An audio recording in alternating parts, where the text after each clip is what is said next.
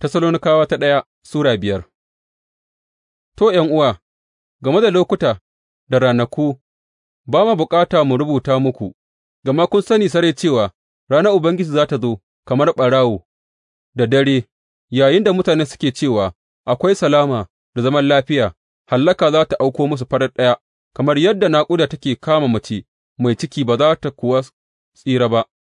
Amma ku, ’yan'uwa, ba kwa cikin duhu da wannan rana za tă zo muku ba zato kamar ɓarawo. Dukanku ’ya'yan haske ne da kuma ’ya'yan rana, mu ba mutanen dare ko na duhu ba ne, saboda haka fa, kada mu zama kamar saura waɗanda suke barci, sai dai mu zama masu tsaro da masu kamunkai, gama masu barci da daddare suke barci, masu sha su bugu kuwa da daddare suke buguwa, amma da yake mu na rana ne, bari mu zama masu kamunkai, sanye da bangaskiya da kuma ƙauna kamar sulke, begen cetonmu kuma kamar hular kwano, gama Allah bai naɗa mu don mu sha fushi ba, sai dai mu sami ceto ta wurin Ubangijinmu Yesu Kiristi, ya mutu saboda mu, domin ko muna a faɗake ko muna barci, mu kasance tare da shi, saboda haka ku ƙarfafa juna, ku kuma gina juna, kamar dai yadda kuke yi. Umarnai na ƙarshe.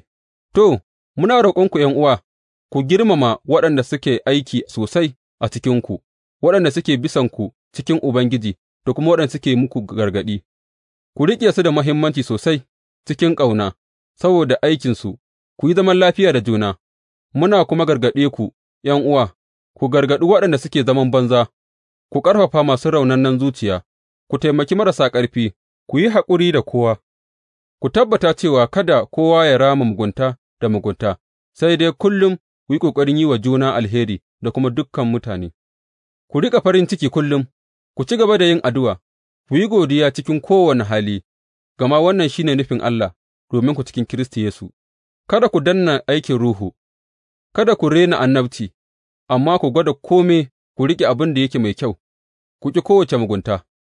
Bari Allah da kansa, Allah na salama, ya tsarkake ku sarai, bari dukan ruhunku, ranku da kuma jikinku su zama marar aibi a dawowar Ubangijinmu Yesu Kiristi. Wannan wanda ya kira mu mai aminci ne zai kuwa aikata. ’Yan'uwa, ku yi mana addu'a, ku gaggai da dukan ’yan'uwa da sumba mai tsarki.